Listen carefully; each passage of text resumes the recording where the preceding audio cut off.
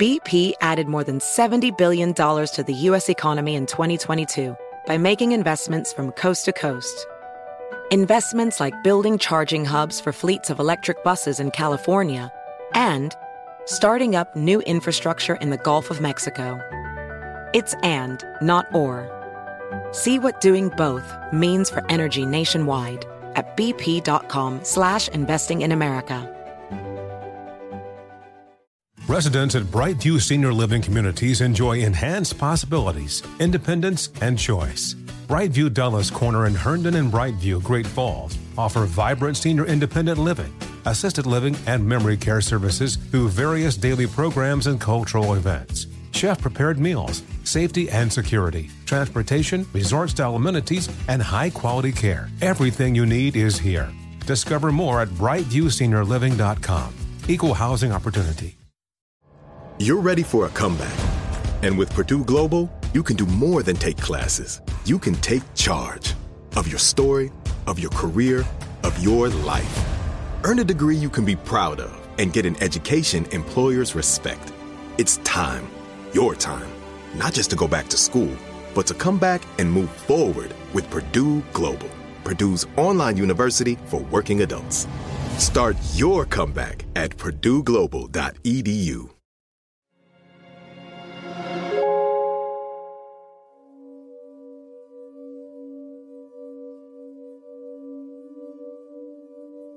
De glemte kvinder fra Juárez er oprindeligt produceret af iHeartMedia og Unusual Productions.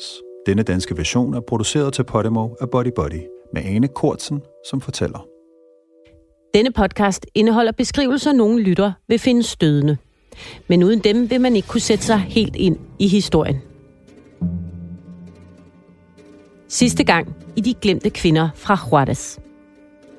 Our speculation was that when you don't want a crime to be solved, it's Når man ikke vil have en sag opklaret, så er det enten fordi det vil være ekstremt pinligt for nogen, der sidder ved magten, eller fordi det hele i virkeligheden ender hos dig. to come back to you.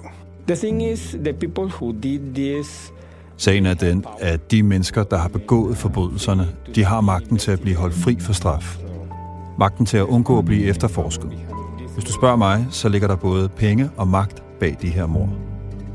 Luego se publicó en los medios de comunicación que ya estaba resuelto el caso tan emblemático. Rios sag er blevet opklaret, og at morderen allerede sidder i fængsel. Men jeg siger det modsatte, at han ikke er den eneste, og at ophavsmændene bag mordet stadig går frit rundt. I næsten 30 år er unge kvinder i Juárez blevet brutalt myrdet uden konsekvenser. I al den tid har både FBI-agenter, kriminalteknikere og journalister forfulgt mange forskellige spor i deres efterforskning. Men i fraværet af et velfungerende retssystem er det umuligt at komme frem til et definitivt svar. Manglen på en endelig opklaring virker formentlig frustrerende for dig, der har lyttet til den her podcast, som det gør for mig. Men tænk så på familiemedlemmerne til ofrene. For dem er det et endeløst mareridt. Og det var i den kontekst, at Paula Flores og flere andre familier dannede protestbevægelsen Voces Sin Eco. Stemmer uden eko. Voces Sin Eco nos llamó la atención de que cuando las niñas desaparecen, cuando piden auxilio, nadie las oye. Voces Sin Eco fangede vores opmærksomhed. For når unge piger forsvinder, og når de beder om hjælp, så er der ingen, der hører dem. Ingen ved noget. Ingen har hørt noget. Vi hængte plakater op med stærke budskaber, som for eksempel, giv os vores døtres mordere. Og når unge piger forsvandt, hjalp vi også med at hænge efterlysningsplakater op. Med Voces Sin Eco begyndte vi at kæmpe som en gruppe. Efter Sagrario forsvandt, tog Paula sagen i egen hånd. Hun ledte den første eftersøgning efter sin datter, og da man stadig ikke havde fundet Sagrario, appellerede hun til delstatens ledende anklager for at få ham til at igangsætte en efterforskning. Siden, men ikke mindst, interviewede hun selv den hovedmistænkte i sagen. Det lykkedes hende dog aldrig at finde frem til de mennesker, hun kalder ophavsmændene. Og plakaterne og flyvebladene begyndte snart at føles som et midlertidigt svar på et indgroet problem. Derfor besluttede gruppen sig for at skabe opmærksomhed om kvindemordene med et stærkere symbol. Poniendo todo eso En una ocasión a Guilla se le ocurrió que por qué no hacer una protesta, pero ya permanente. Mens vi lavede alt det, kom Gilje på ideen om en permanent protest i form af et sort kors med en lyserød baggrund, som et symbol på pigerne. Den lyserøde baggrund repræsenterer kvinderne, og det sorte kors er sorgen over tabet af dem. Vi malede det første kors i marts 1999.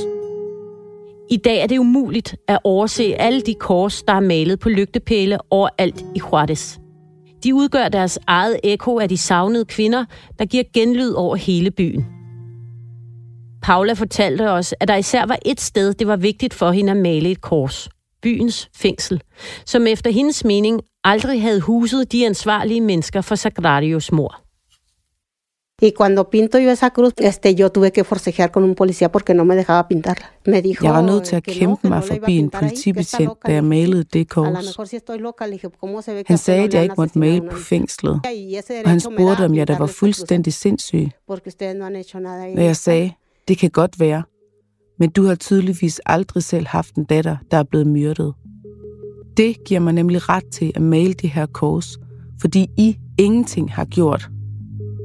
Korsene i Juárez udgør en konstant påmindelse om, hvordan myndighederne har forsømt at opklare kvindemordene og drage de skyldige til ansvar.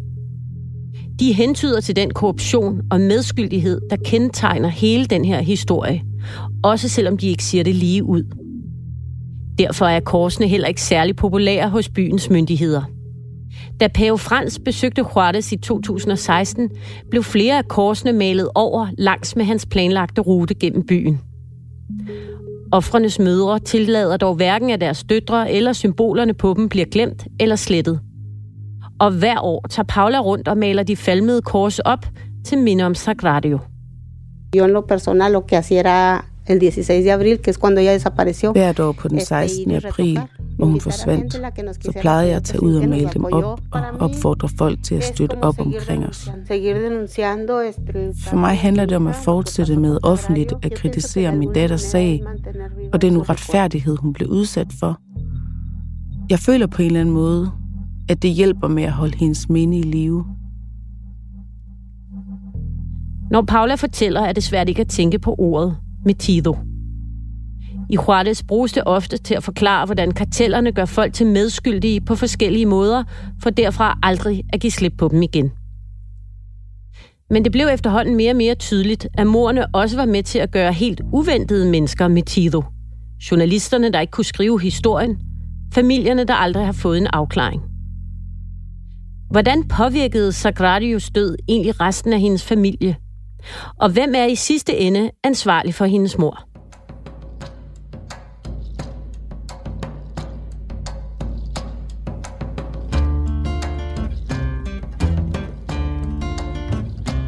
Mit navn er Ane Kortsen, og du lytter til De Glemte Kvinder fra Juárez. Voy a crear un canto para poder existir, para mover la tierra a los hombres y sobrevivir. Yo no nací sin causa, yo no nací sin fe. Mi corazón pega fuerte para gritar a los que no sienten, así perseguir a la felicidad.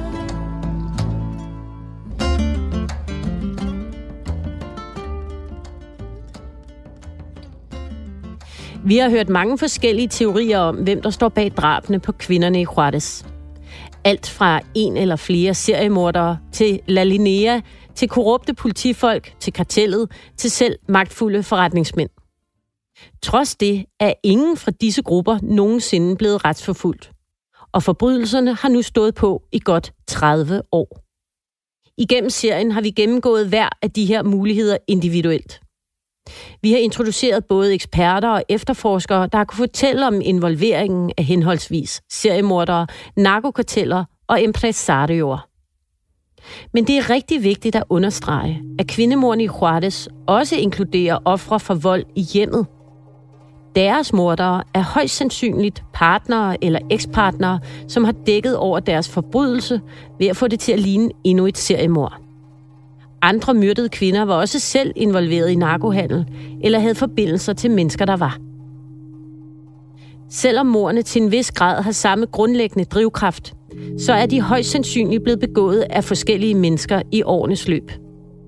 Men mordene har også ændret karakter siden 90'erne.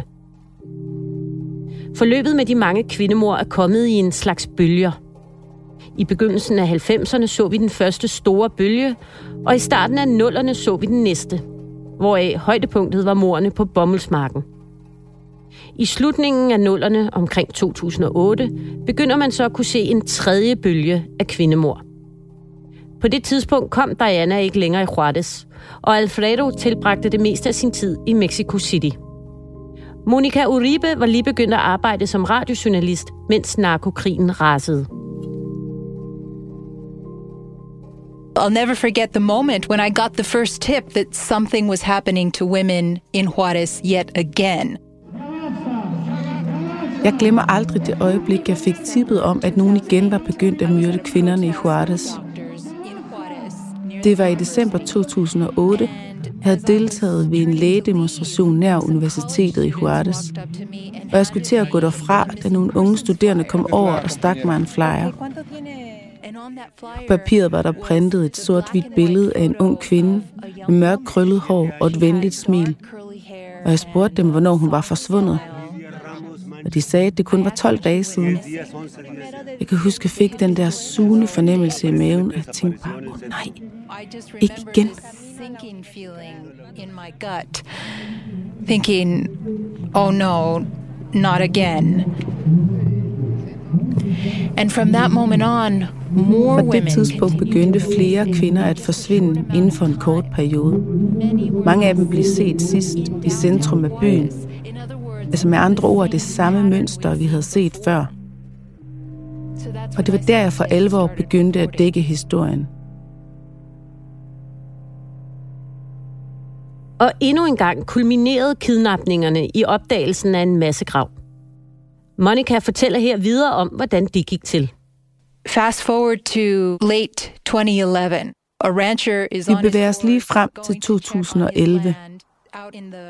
Her kommer en rangeejer ridende på sin hest, på vej ud for at se til sine områder i den hårde bjergrige ørken i udkanten af Juárez.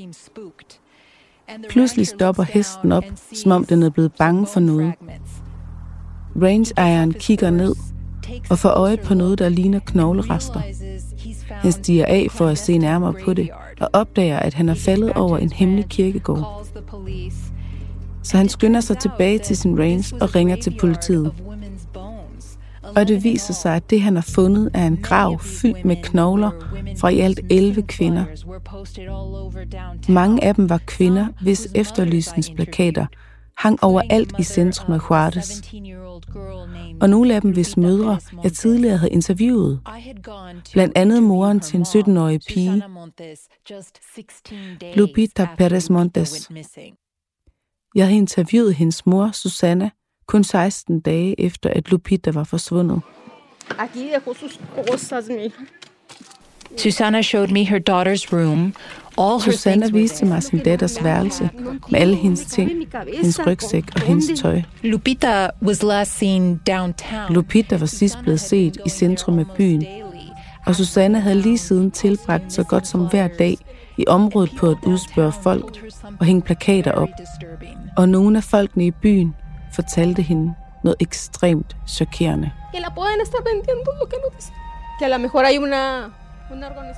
Susana said, they told me she's probably being sold. De sagde, at Lupita højst sandsynligt var blevet solgt, og at der var en organiseret gruppe af mennesker, der bortførte pigerne.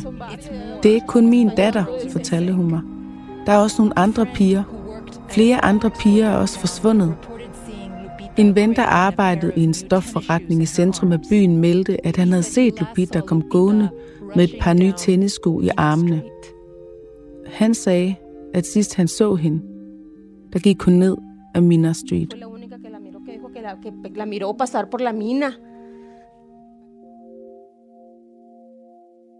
Som så mange andre unge kvinder var Lupita sidst blevet set på Mina Street, det centrale knudepunkt for busserne i Juárez, som også huser alt fra bordeller til natklubber. Det var det område i Juárez, som journalisten fra El Diario, Sandra Rodriguez, advarede om at besøge. That's where a lot of the girls were seen for the last time. We were right there. Yeah. That's a very, very, very dangerous. Det er der, mange af pigerne er blevet set for sidste gang. Det er et rigtig, rigtig, rigtig farligt sted. Og det er helt sikkert en zone, hvor de har folk, der holder udkig. Los Aztecas, the gangs. De er Los Aztecas, banderne. Og det er sådan, de holder kontrollen over området. Gennem intimidering. Sandra har også skrevet om den tredje bølge af kvindemord. Hun har beskrevet Los Aztecas som en kriminel organisation, der arbejder på tværs af grænsen, og som oprindeligt opstod som en fængselsbande i El Paso. I dag arbejder de sammen med kartellet om at smugle narko, og de kontrollerer diverse andre illegale forretninger i centrum af Juárez. Forretninger, nøgleordet for en ny retning i efterforskningen. Ifølge Sandra var mange af kvinderne i den tredje bølge af mord ofre for menneskehandel. Da vi sidst besøgte Juárez, var der flere plakater med billeder af savnede kvinder, der var forsvundet inden for de sidste par uger. Og det rejste det uhyggelige spørgsmål. Var det muligt, kvinderne stadig var i live, og måske endda i området? Sandra fortæller, hvordan hun engang forsøgte at komme ind på et af byens bordeller for at lede efter de forsvundne kvinder der. I have tried. I have. I tried to... Jeg prøvede at komme derind sammen med en ven, men der stod 2 mænd i døren og afviste os. Jeg spurgte dem, hvorfor jeg ikke måtte komme ind, men det måtte jeg bare ikke. Jeg så ikke, om de var bevæbnede, men jeg kunne ikke lade med at tænke på, hvad de måtte have derinde, siden de havde brug for 2 vagter i døren. Det var jo helt sikkert pigerne. Sandra kunne altså ikke komme ind lige på det bordel. Men der var også et andet sted, hvor kvinderne angiveligt blev holdt fanget, efter de blev kidnappet. Det sted hed Hotel Verde og fungerede hovedsageligt som et slags safe house for Los Aztecas.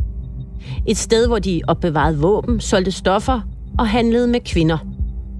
Og så lå det tæt på centrum, ikke særlig langt fra grænsen til El Paso. Sandra interviewede også på et tidspunkt en ung kvinde, hvis mor solgte mad til kunderne på hotellet. The girl that I was interviewing told me, my mother found out that they were just...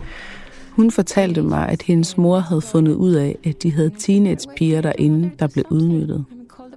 Da jeg spurgte hende, hvorfor hendes mor ikke havde gjort noget eller ringet til politiet, så spurgte hun mig, hvem i alverden hun skulle have ringet til.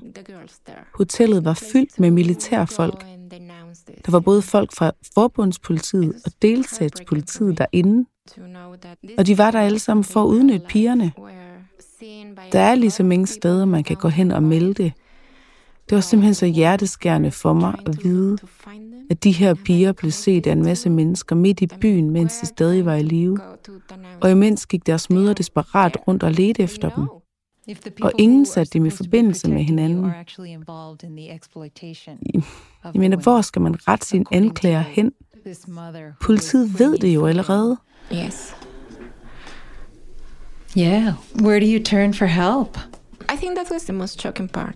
Selvom kvindernes skæbne, ifølge Sandra, var en åben hemmelighed, lykkedes det ikke politiet at opklare forbrydelserne. I 2015 blev der ført en retssag, der førte til en håndfuld domfældelser, men mændene, der blev fængslet i den forbindelse, var i bedste fald lavt rangerende bandemedlemmer, og i værste fald en ny gruppe syndebunke. Endnu en gang blev myndighederne beskyldt, ikke bare for at være inkompetente, men for at være medskyldige. Og i et miljø, hvor man så let kan slippe afsted med mord, er kvindemordene nu blevet almindelig hverdag. Nu til dags kommer kvinderne, der forsvinder i Juárez, ikke engang på forsiden af byens aviser længere. It became like more part of my normal life. Det er ligesom bare blevet en del af livet her. Af alles liv her. Men ja, drabene fortsætter stadig, og kidnapningerne fortsætter stadig. Og problemet er egentlig bare blevet større. Det her land, det er ikke det land, jeg er vokset op i. Og vi er alle sammen nu blevet vant til volden og mangel på konsekvenser. Det er uhyggeligt at tænke på, hvor hurtigt et samfund kan bevæge sig tilbage. Under sit ophold på Harvard skrev Sandra bogen La Fábrica del Crimen, Forbrydelsernes fabrik. Og i den tegner hun en lige linje fra fabriksarbejdernes permanente fattigdom til mordene på kvinder, til spredningen af organiseret kriminalitet i byen. I was trying to explain, to express how killing was. Det jeg prøver på at forklare er, hvordan det at myrde det er blevet til en forretning. Metaforen om forbrydelsernes fabrik rummer både den konkrete industri i byen, men også den organiserede kriminalitet, der tydeligvis ikke kun er et socialt problem, men også er noget, der er drevet af økonomiske kræfter.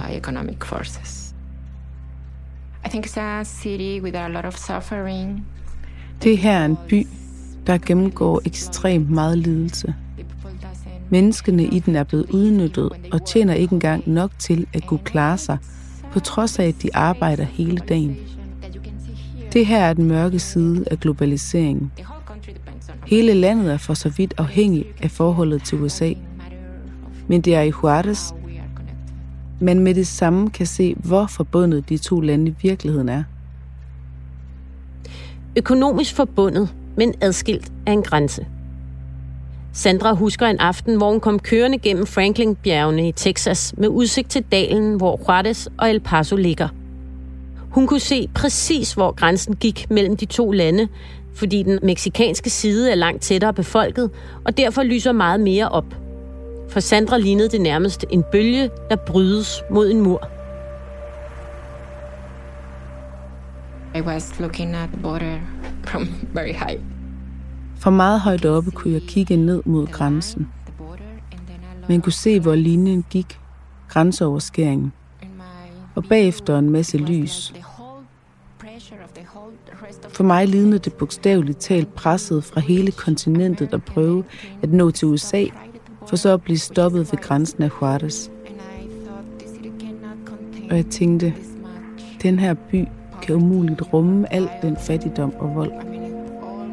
Og det er jo hele Latinamerika, der er på vej hertil. Af en eller anden grund så knuste den tanke mit hjerte. Tanken om, at den her by snart eksploderer under presset. Ingen by i hele verden kan jo holde sig så stort et pres. This pressure turned into violence. Det udvikler sig til vold og til ulovlige forretninger. Og det forvandles til forfærdelige leveforhold for menneskene, der bor her. I just felt that I started to cry and cry.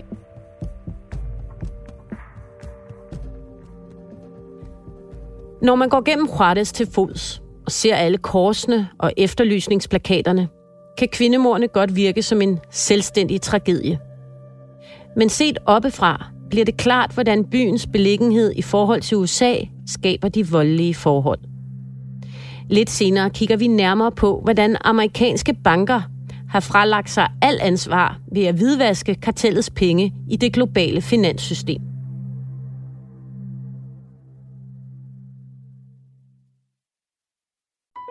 BP added more than $70 billion to the U.S. economy last year by making investments from coast to coast. Investments like acquiring America's largest biogas producer, Archaea Energy, and starting up new infrastructure in the Gulf of Mexico. It's and, not or. See what doing both means for energy nationwide at bp.com/investing in America. Residents at Brightview Senior Living Communities enjoy enhanced possibilities, independence, and choice. Brightview Dulles Corner in Herndon and Brightview, Great Falls, offer vibrant senior independent living, assisted living, and memory care services through various daily programs and cultural events. Chef-prepared meals, safety and security, transportation, resort-style amenities, and high-quality care. Everything you need is here. Discover more at brightviewseniorliving.com. Equal housing opportunity. Hey guys, it's Steve Covino from Covino and Rich, here to tell you the national sales event is on at your Toyota dealer, making now the perfect time to get a great deal on a dependable new Toyota truck. like a rugged half-ton Tundra. Workhorse by nature, powerhouse by design, the Tundra combines raw capability with premium comfort and advanced tech to fuel your wildest adventures. And with the available iForce Max hybrid powertrain, you can take electrifying horsepower farther than ever before. Or check out the fully redesigned Tacoma, delivering trail-dominating power and captivating style. The new Tacoma was born to make your off-roading dreams come true. And with the new available tech, this legendary truck is getting even better. When you buy a Toyota truck, you buy Toyota dependability, meaning your truck will hold its value long into the future. So visit your local Toyota dealer. Check out the amazing national sales event deals when you visit buyatoyota.com. Toyota, let's go places.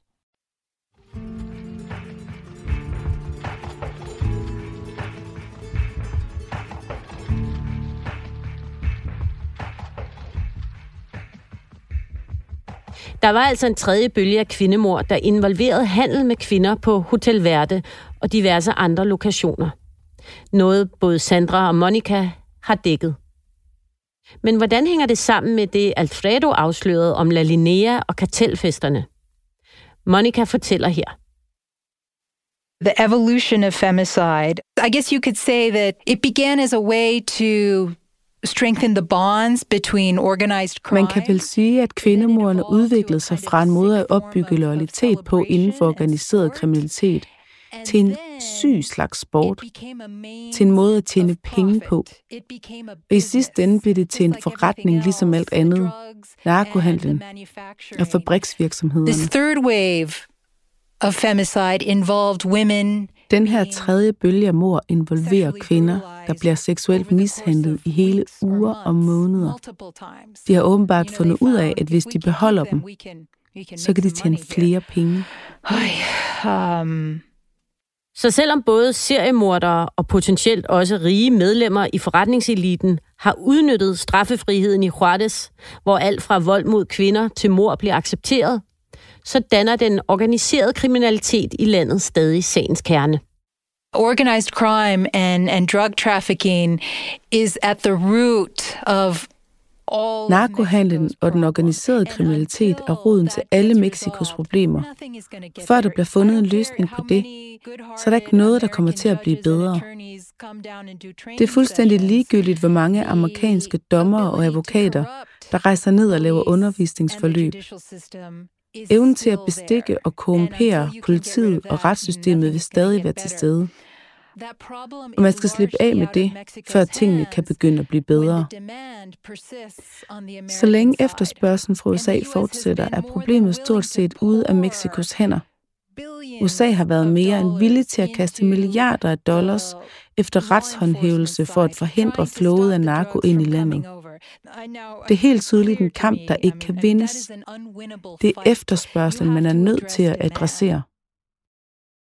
Efterspørgslen på narko i USA genererer den fortjeneste La Linea, Los Aztecas, Sinaloa-kartellet og resten af Mexikos kriminelle organisationer er afhængige af. For bedre at forstå økonomien bag volden, besluttede vi os for at ringe til Ed Wollamy. Ed er en britisk journalist, der både har dækket 90'ernes krig i Bosnien og begge golfkrige. Han har desuden også rapporteret meget fra Juárez og har skrevet bogen A Mexica, War Along the Borderline, eller på dansk, A Mexica, krigen langs grænsen. I den tid, han arbejdede på bogen, tilbragte han også meget tid sammen med mennesker som Diana Washington Valdez, Sandra Rodriguez og Paula Flores. I realized actually that I first interviewed Paula Flores 20 years ago, so it's 2 decades now.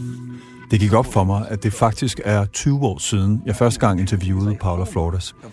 Det vil sige, at jeg har tilbragt 2 årtier med at dække de her grusomheder. Og kendetegnet for de 20 år har uden tvivl været straffriheden. Ifølge Ed er kvinderne ofre for en type konflikt, han aldrig har set andre steder.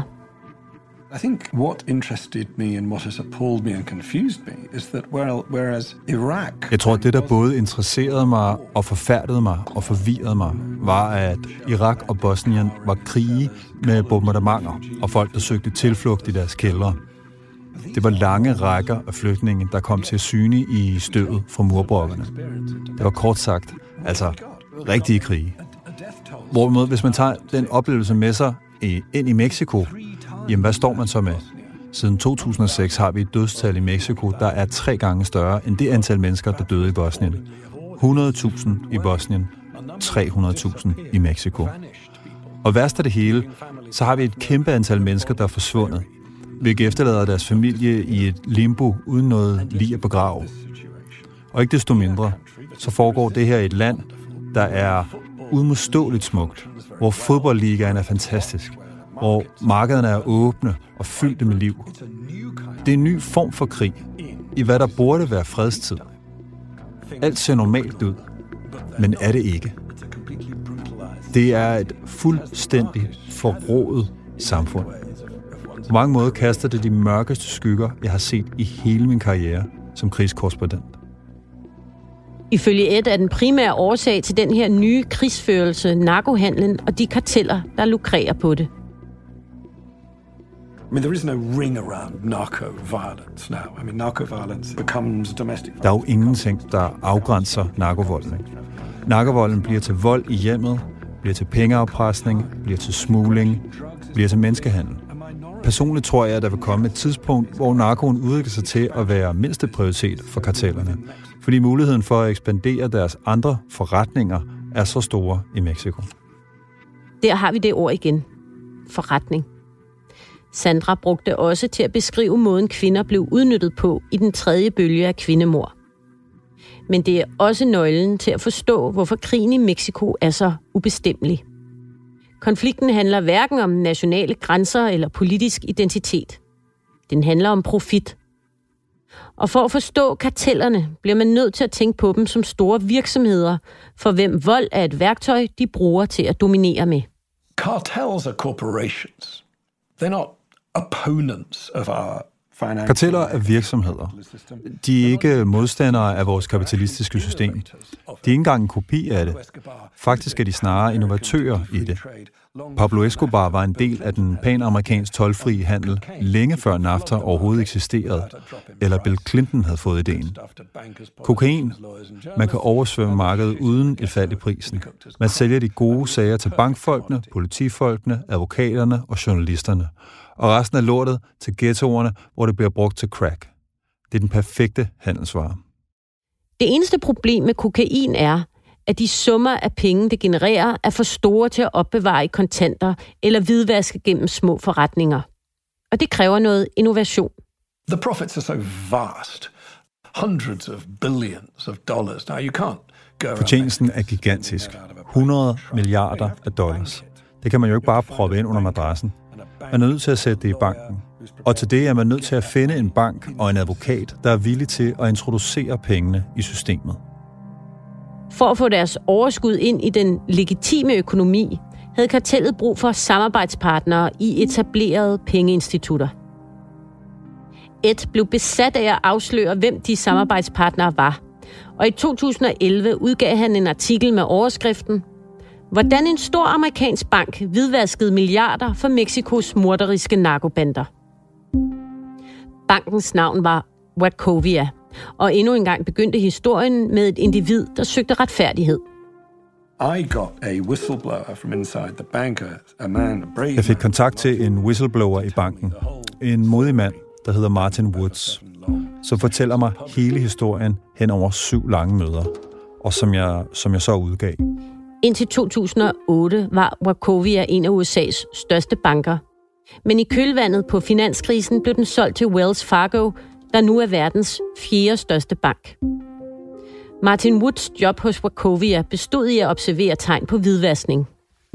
Så da han opdagede en serie mistænkelige overførsler og omvekslinger af valuta i Mexico, begyndte han at udsende rapporter om mistænkelig adfærd for at stoppe dem.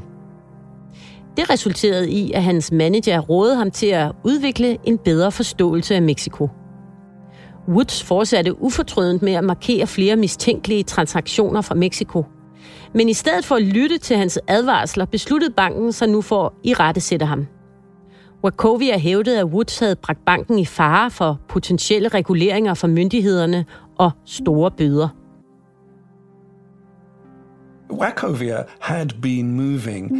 Wachovia havde overført en afsindig mængde penge, der bevisligt tilhørte Sinaloa-kartellet. Vi taler altså om den sindssyge sum af 372 milliarder dollars. I nogle dele af verden svarer det jo til BNP'et for et helt land. I sidste ende indledte USA en retssag mod Wachovia for deres forsømmelse af at opretholde et effektivt program for bekæmpelse af hvidvaskning. Anklagemyndighederne hævdede, at Wachovias åbenlyse tilsidesættelse af USA's banklov gav internationale kokainkarteller ubegrænset frihed til at finansiere deres aktiviteter. Med andre ord var Wachovia mere interesseret i sit eget overskud, end i at forhindre organiseret kriminalitet i at få adgang til det globale banksystem. Banken indgik i sidste ende et forlig på $160 millioner, en brøkdel af det beløb, de havde hvidvasket. Summen blev betalt af moderselskabet Wells Fargo, som for nylig havde modtaget en kæmpe redningspakke fra de amerikanske skatteydere. Now, the reason we can talk about this without fear of the Wells Fargo legal department. Grunden til, at vi overhovedet kan sidde her og tale frit om det, uden at bekymre os om Wells Fargos advokater, er, at Wachovia blev grebet på fersk gerning, indrømmede det og indgik et forlig. Too big to fail, som man siger, men helt klart også too big to jail, for stor til at blive fængslet. Ed fortæller også, at mens Wachovia var under efterforskning, trådte en anden stor bank til for at overtage opgaven med at hvidvaske penge for Sinaloa-kartellet. Og den bank var HSBC. HSBC is even more extraordinary because the narcos were actually going to branches of HSBC in Mexico with boxes specially made to fit through the tellers. Historien om HSBC er endnu mere sindssygt, fordi narkohandlerne bogstaveligt talt kunne gå ind i deres afdelinger i Mexico med kasser konstrueret til at passe gennem kassererens vindue og modtage en kvittering uden kassens indhold på tjekket. Og alligevel anede vi ikke noget om det. Financial Times dækkede historien om bankens forlig med en beskrivelse om, at Mexico havde udviklet sig til et kontrolmareridt for HSBC. Punktum. Og endnu en gang er der ingen, der ender i fængslet. Ingen bliver hverken anklaget eller stillet for retten. Et par undskyldninger og et lille rap over fingrene er, hvad det bliver til. Men ikke alle medierne var lige så tilgivende. New York Times beskrev HSBC som for stor til tiltale, og rapporterede, at grunden til, at Justitsministeriet havde valgt ikke at rejse tiltale, var fordi de var bange for at destabilisere det finansielle system på globalt niveau. I've tried to make it my business to report to the best of my ability on the impunity in our system. Jeg har forsøgt at gøre det til min opgave at skrive om straffriheden i vores system, hvorved de rige og magtfulde ikke bliver stillet til regnskab for at bevæge de her kæmpe mængder blodpenge rundt i den såkaldt lovlige økonomi. For så vidt angår retssystemet, så er dem, der betalte for Sagrario Flores' mor, pistborte. Det samme med HSBC. Men der går altså en direkte linje fra de grusomheder, vi ser i Mexico, til bestyrelseslokalerne på Wall Street. In a game of join the dots, there's only 2 dots to join. I'm pretty sure that peace is better than war, and I'm pretty Jeg er ret sikker på, at fred er bedre end krig. Og jeg er også ret sikker på, at man vil kunne gøre noget for at bekæmpe den her forfærdelige krig, hvis man undertrykker strømmen af penge. Hvis man simpelthen sørger for, at det ikke længere kunne betale sig at sætte pengene i banken. Whistleblower Martin Wood said from Wachovia, if you don't get that, you're missing the story. USA's justitsministerie valgte reelt set at ignorere den del af historien, fordi de frygtede, det kunne udløse en ny finanskrise. Imidlertid kunne Martin Woods fortælle, hvordan han siden at have afsløret hvidvaskningen hos Wachovia, ikke kunne få et nyt job hos nogen andre banker. Det er figurer som ham, folk der jagter retfærdighed, der motiverer Eds arbejde. War journalism is quite a weird profession. Some people Krigsjournalistik er en mærkelig profession. Nogle mennesker skriver om konflikter, fordi de et eller andet sted godt kan lide det. Fordi de bliver høje af det. Selv har jeg det helt modsat.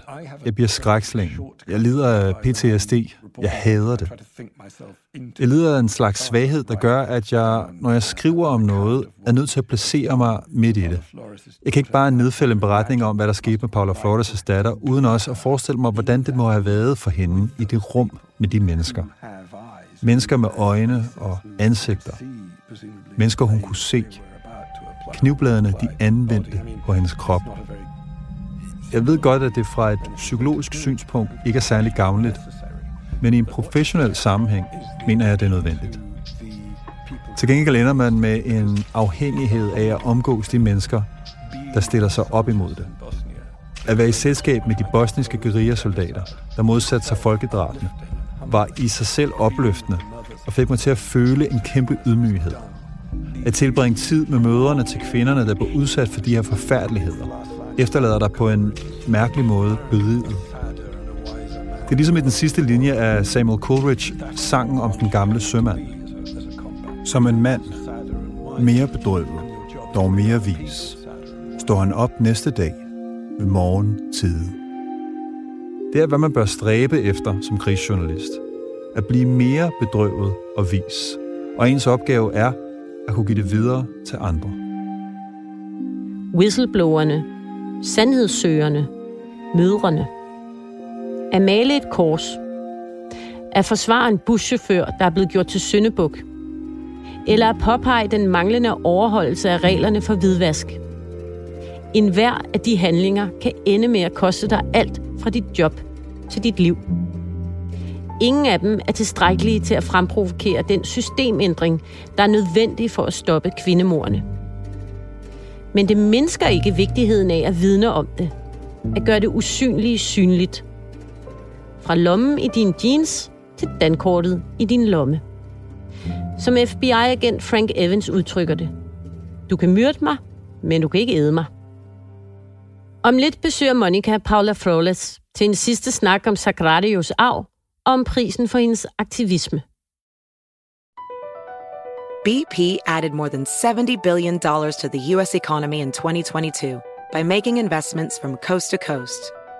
Investments like building charging hubs for fleets of electric buses in California and starting up new infrastructure in the Gulf of Mexico. It's and, not or. See what doing both means for energy nationwide at bp.com/investing in America. Residents at Brightview Senior Living Communities enjoy enhanced possibilities, independence, and choice. Brightview Dulles Corner in Herndon and Brightview, Great Falls, offer vibrant senior independent living, assisted living, and memory care services through various daily programs and cultural events. Chef-prepared meals, safety and security, transportation, resort-style amenities, and high-quality care. Everything you need is here. Discover more at brightviewseniorliving.com. Equal housing opportunity. What up, everyone? It's Lunchbox from the Bobby Bones Show, and I'm here to tell you the national sales event is on at your Toyota dealer, making now the perfect time to get a great deal on a dependable new car.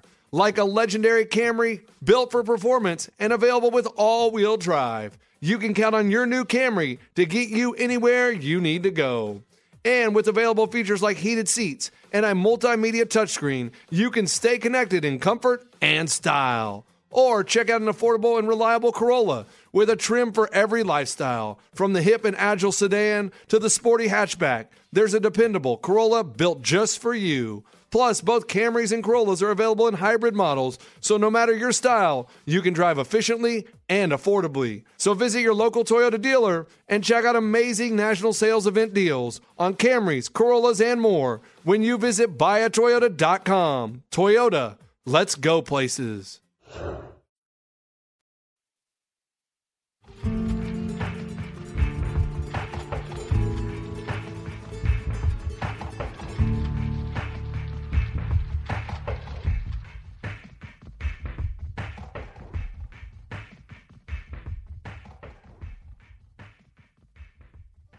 Inden vi afslutter den her serie, mangler en sidste samtale med Paula. Og historien om, hvad der skete med hendes mand, Jesus. Kvindemordene bliver typisk set på noget, som der kun har med kvinder at gøre. Det er forbrydelser, kvinder bliver udsat for, og størstedelen af aktivisterne, der prøver at bekæmpe det, er også kvinder. Vi fokuserer ofte på mødrenes smerte, men kun meget sjældent taler vi om fædrene. Paula fortæller om, hvordan hun og manden Jesus mødte hinanden.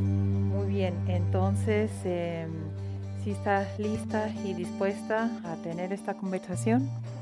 Okay. Lo conocí en un rancho ahí cerca de donde yo vivo. Y mi hermana pues me llevó con ella, me dijo que si quería ir al baile. Yo, de hecho, ya casi nunca íbamos a los bailes, íbamos a irnos a pie. Jeg var 18 år, da jeg mødte ham i en landsby nær den by, jeg kom fra. Min søster bad mig tage med til en fest, og vi gik sammen derhen. Det tog 2 timer til fods. Og der mødte jeg ham. Vi gik sammen fra El Salto til hans landsby, mens vi snakkede med hinanden. Han sagde, at han gerne ville danse med mig til festen. Faktisk endte han med at være den eneste, jeg dansede med den aften. Paula var kun 18, og Jesus var 25. Han besøgte hende derhjemme 2 gange, og 3. gang friede han til hende. Paula sagde ja, pakkede sine ting og tog med ham samme dag. Det hele skete hurtigt, men med en voldelig stedfar så Paula det som en måde at slippe væk hjemmefra på. Jeg tror, det var forudbestemt. Min stedfar var meget hård ved os. Han ville ikke lade mig gå ud, og han slog mig tit. Jesus var også vokset op i et voldeligt hjem. Og sammen byggede han og Paula den kærlige familie, de begge to altid havde drømt om.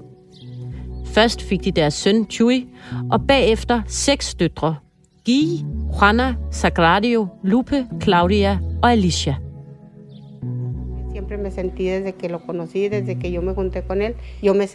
Fra det øjeblik, jeg mødte Jesus, så følte jeg mig beskyttet. Han tog sig af mig, og han bekymrede sig altid om mig. Selv når vi gik på gaden, sørgede han altid for at gå i siden, der vendte ud mod trafikken. Han var en meget ansvarlig mand og eksemplarisk far for vores børn. Ikke engang har han slået dem. Selv nu, hvor de er voksne, har de alle sammen mange gode minder om ham. I deres hjemstat Durango arbejdede Jesus som skovhugger og måtte tilbringe flere dage ad gangen i bjergene. Paula plejede at sende ham afsted med en stor bunke hjemmelavede tortillaer. Familien var fattig. Den ældste søster Guy husker blandt andet, hvordan hun ved slutningen af skoleåret måtte viske indholdet af sit noteshæfte ud, så hun kunne bruge det igen året efter. I Juárez øjnede Jesus muligheden for at give familien et bedre liv, og derfor begyndte han sammen med sine børn at arbejde på fabrikken. 2 år efter de ankom til Juárez, forsvandt Sagrario. Da vores datter forsvandt, så tog han samme aften ud for at lede efter hende, sammen med resten af familien. Som familiens overhoved og far til vores døtre, tror jeg gerne, han ville vise, at han godt kunne finde hende. Jeg kan huske, han sagde til mig, jeg lover dig, at vi nok skal finde hende. Desværre kunne Jesus ikke holde sit løfte. 14 dage senere blev han indkaldt til ligehuset i Juárez for at hente sin datters jordiske rester. Så snart familiens eftersøgning var afsluttet, begyndte deres kamp for retfærdighed. Nu med Paula i spidsen. Jesus blev ved hendes side, da hun afbrød anklagerens møde på politistationen. Ved hver protestmarch gik han ved siden af hende. Han gennemsøgte ørkenen for efterladte knogler, og han malede kors efter kors på lygtepælene i byen.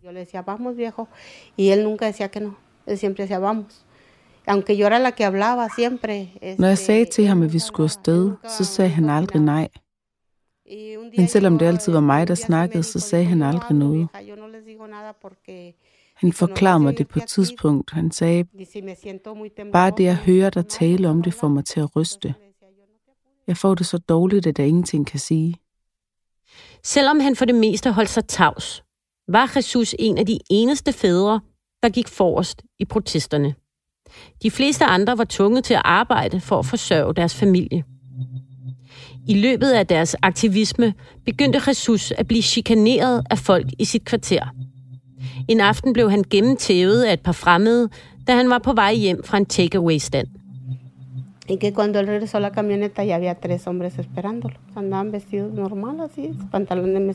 Da han kom hen til standen, stod der 3 mænd i jeans og t-shirts og ventede på ham. Han fortalte mig, at de begyndte at spørge ham om penge, men han sagde, at han ikke havde nogen. Bagefter så gennembankede de ham, men de tog ikke nogen af hans ting. Hverken hans ur eller nogle småpenge, han havde på sig. De tog ikke noget. Det eneste, han mistede, var en lille adressebog, han altid gik rundt med i lommen. Der var vores telefonnummer i, og nogle numre på de andre aktivister. Efter den aften begyndte vi at få opkald midt om natten fra mænd, der gerne ville købe sextjenester. Aktivismen, chikanerne og ikke mindst sorgen satte sine spor i hele familien. Jesus begyndte at drikke, og naboerne begyndte at advare Paula om, at han havde en affære. Jesus havde fortalt hende om en af nabokvinderne, der blev ved med at tirre ham. Han brokkede sig altid over det. Nu kan det fandme være nok med hende. Sådan sagde han. Og han sagde, det var lige meget, hvor han var. Så fandt hun ham. Paula fortæller, at det var noget, der fortsatte i årevis, og at Jesus sværgede på sine børns liv, at han altid havde været tro mod hende. En dag bad jeg ham om at køre mig ind til byen for at købe ind. Og det sagde han var fint, og han bare lige skulle forbi skrædderen først. Og mens han tog et bad, så strøg jeg hans tøj. Da han kom ud af badet, så kom han over og holdt om mig. Han sagde, at han elskede mig meget højt, og at han ville ønske, at han kunne tage mit åndedrag med sig. Min mund gjorde helt ondt, så mange gange han kyssede mig, mens han blev ved at sige, at han ville ønske, at han kunne tage mit åndedrag med. Jeg anede ikke, hvad han mente med det. Bagefter sagde han farvel. Da han stod i døren, spurgte jeg ham, hvornår får mine øjne der at se igen? Det ved jeg ikke, hvorfor jeg sagde. Så gik han. Paula gik selv i bad og gjorde sig klar til at tage afsted. 2:00 ringede telefonen. Det var Jesus.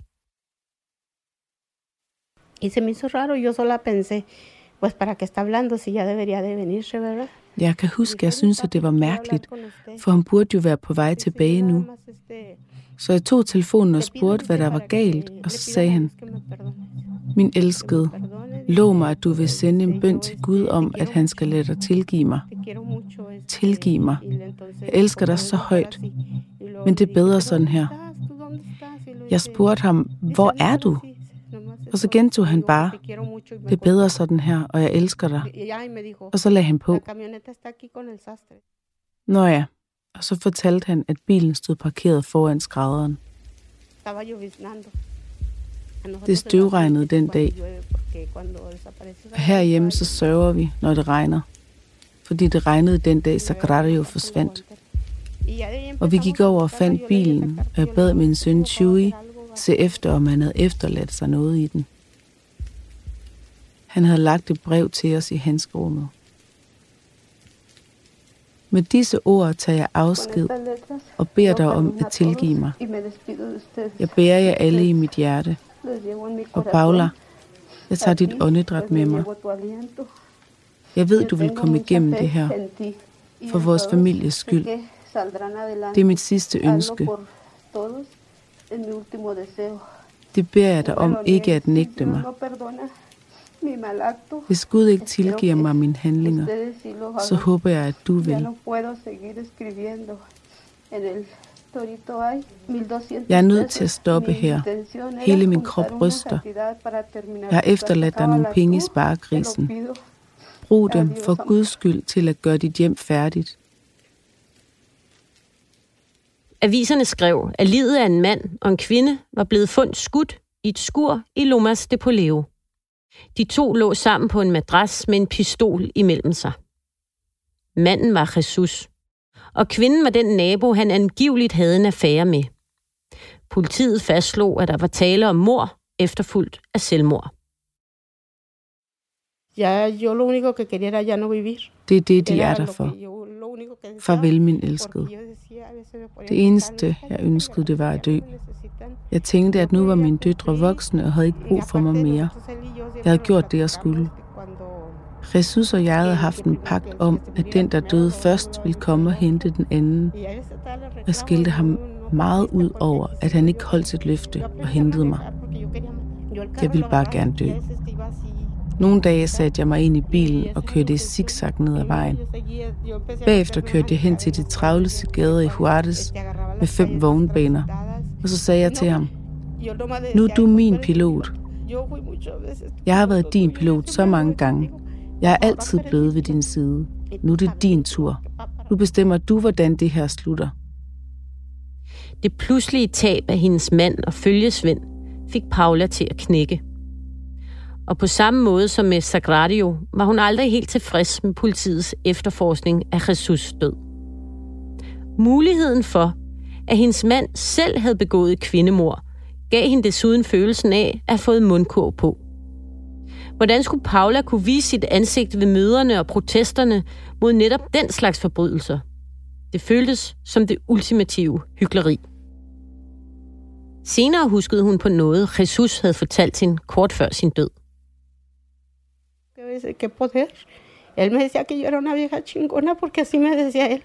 Han sagde, at jeg var hamrende sej, og det var det udtryk, han brugte. Han sagde altid, du er en hamrende sej kvinde, og du kan godt. Den dag, jeg ikke er her længere, så ved jeg, at du vil komme igennem det. Og det var også det, han havde skrevet til mig i brevet. Siden da jeg fortsat med at give interviews og vidne om vores oplevelse, for at fordømme det, der er sket med min datter. Når vi engang er væk, så vil Sagrario stadig leve videre i dokumentarer og i bøger. Der vil mindet altid være om hende. Men derfor vil jeg stadig protestere mod, at hendes sag ikke er blevet opklaret, og at andre piger stadig forsvinder. Det arbejde fortsætter jeg. Men det er sandt, at det sætter sine spor. Der er noget virkelig tragisk over Jesus' historie. Den måde, han støtter op om Paula på, men ikke selv kan holde til det, og i sidste ende selv ender med at myrde endnu en af kvinderne fra Juárez. Jesus' historie er en ekstrem version af, hvad der ofte sker med fædrene til mordofrene. Mange af dem bukker tidligt under, om det så er fra sygdom, kræft eller hjertestop. Eller som i det her tilfælde, selvmord. Avisartiklen sagde, at han døde af et skud i brystet, men man kunne også kalde det et skud gennem hjertet. Nærmest som om han skød sig selv i hjertet, fordi han ikke længere kunne klare smerten, han bar rundt på. Se quiso sentir el fuerte, sí, el hombre de la familia. Jesus ville gerne være den stærke i familien. Manden i huset, som holdt os alle sammen trygge. Og derfor tror jeg, han gemte sine følelser indeni. Det var aldrig noget, vi talte om.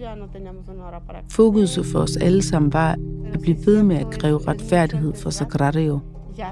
Alt andet blev ligesom skubbet til side. Vi satte os ikke engang ned for at spise sammen som familie længere. Livet passerer forbi, og vi bliver alle sammen syge, også vores børn. Og hvor er retfærdigheden? Nogle gange så spørger de mig, hvad har du fået ud af det her, mor? Ingenting. Vi har mistet Sagrario, og vi har mistet vores far. Og alligevel så fortsætter jeg. Jeg drømmer om en dag at kunne tage herfra, at vi alle sammen kan rejse vores vej og aldrig høre et ord om noget af det her igen. Og så vil jeg ønske, at der bare kunne være en enkelt dag uden kvindemor. Det er hjerteskærende at se, hvordan Paulas styrke får hende til at fortsætte. Og samtidig, hvordan selve protesthandlingen kan være med til at udvide traumet for familien. Lige meget hvad, så er hendes styrke virkelig bemærkelsesværdig. Monica fortæller. I guess it's your typical David and Goliath story. Man kan sammenligne det her med den typiske historie om Davids kamp mod Goliat. Bortset fra, at David i det her tilfælde ikke har vundet kampen, og at kampen bare træsker videre, og at Paula kæmper hver eneste dag med bare at klare sig igennem. Og at hun trods alt har sine døtre. Et af de lyspunkter, jeg tager med mig derfra, er en episode fra da vi havde afsluttet vores interview, og jeg blev hængende lidt. Da vi var færdige, åbnede Paula døren til hendes soveværelse, og kort efter myldrede det ind med mennesker. Blandt andet to af hendes døtre og et af hendes børnebørn, og de ender alle sammen med at sidde på den store seng i hendes soveværelse. Hendes barnbarn sidder på sin telefon, mens Joanna og Gilje ligger og snakker og griner. Og Paula kommer ind og spørger folk, hvad de gerne vil have til frokost. Der er en varme til stede i det rum. Ikke alle har en familie, der kan enes, hvor alle kan føle sig afslappet og godt tilpas, og hvor de bare går ind og ud af deres mors soveværelse og smider sig på sengen, næsten som om de stadigvæk var børn. Jeg er helt sikker på, at de henter styrke ved hinanden på den her måde. Men jeg håber også, at det her det bliver sidste interview, jeg kommer til at lave med Paula om tragedierne i hendes liv. Jeg håber ikke, at det er sidste gang, jeg ser hende eller snakker med hende. Men jeg håber, at det er sidste gang, jeg skal bede hende gennemgå tragedierne og traumerne i hendes liv. Det har hun gjort nok, og nu tror jeg, at hun har brug for en pause.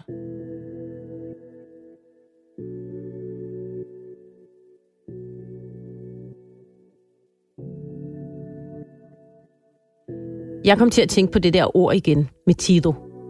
Når først den her historie har rørt dig, så kommer den aldrig til at give slip. I nat drømte jeg, at jeg var fanget i Juárez, jaget og overvåget. Heldigvis vågnede jeg op i sikkerheden af min egen seng. Paula og hendes familie kommer aldrig til at vågne op fra mareridtet om Sagrarios mor. Men de fortsætter alligevel. Flores-familiens historie ligner hundredvis af andre familiers. Og i dag er Juárez bare en by blandt mange, hvor institutionerne er kollapset under presset af penge og magt, og hvor volden mod de svage hersker. Men der er både tristhed og visdom at hente for alt det her. I det allermindste visdommen til at se på hinanden som mennesker.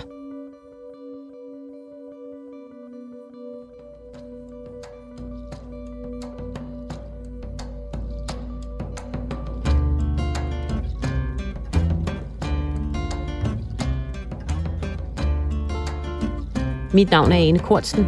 Tak fordi du lyttede med.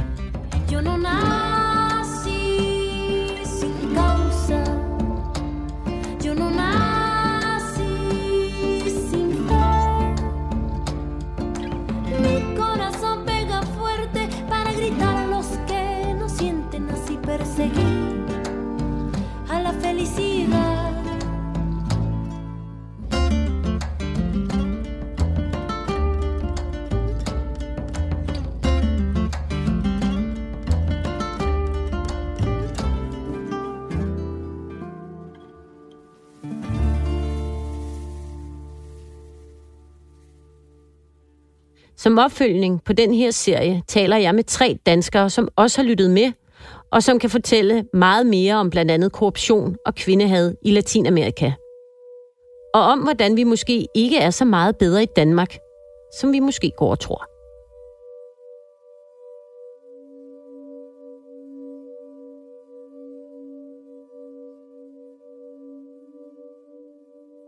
No one likes to talk about money. Am I saving enough? Can I buy a house? Am I paying too much in taxes? Will I be able to retire?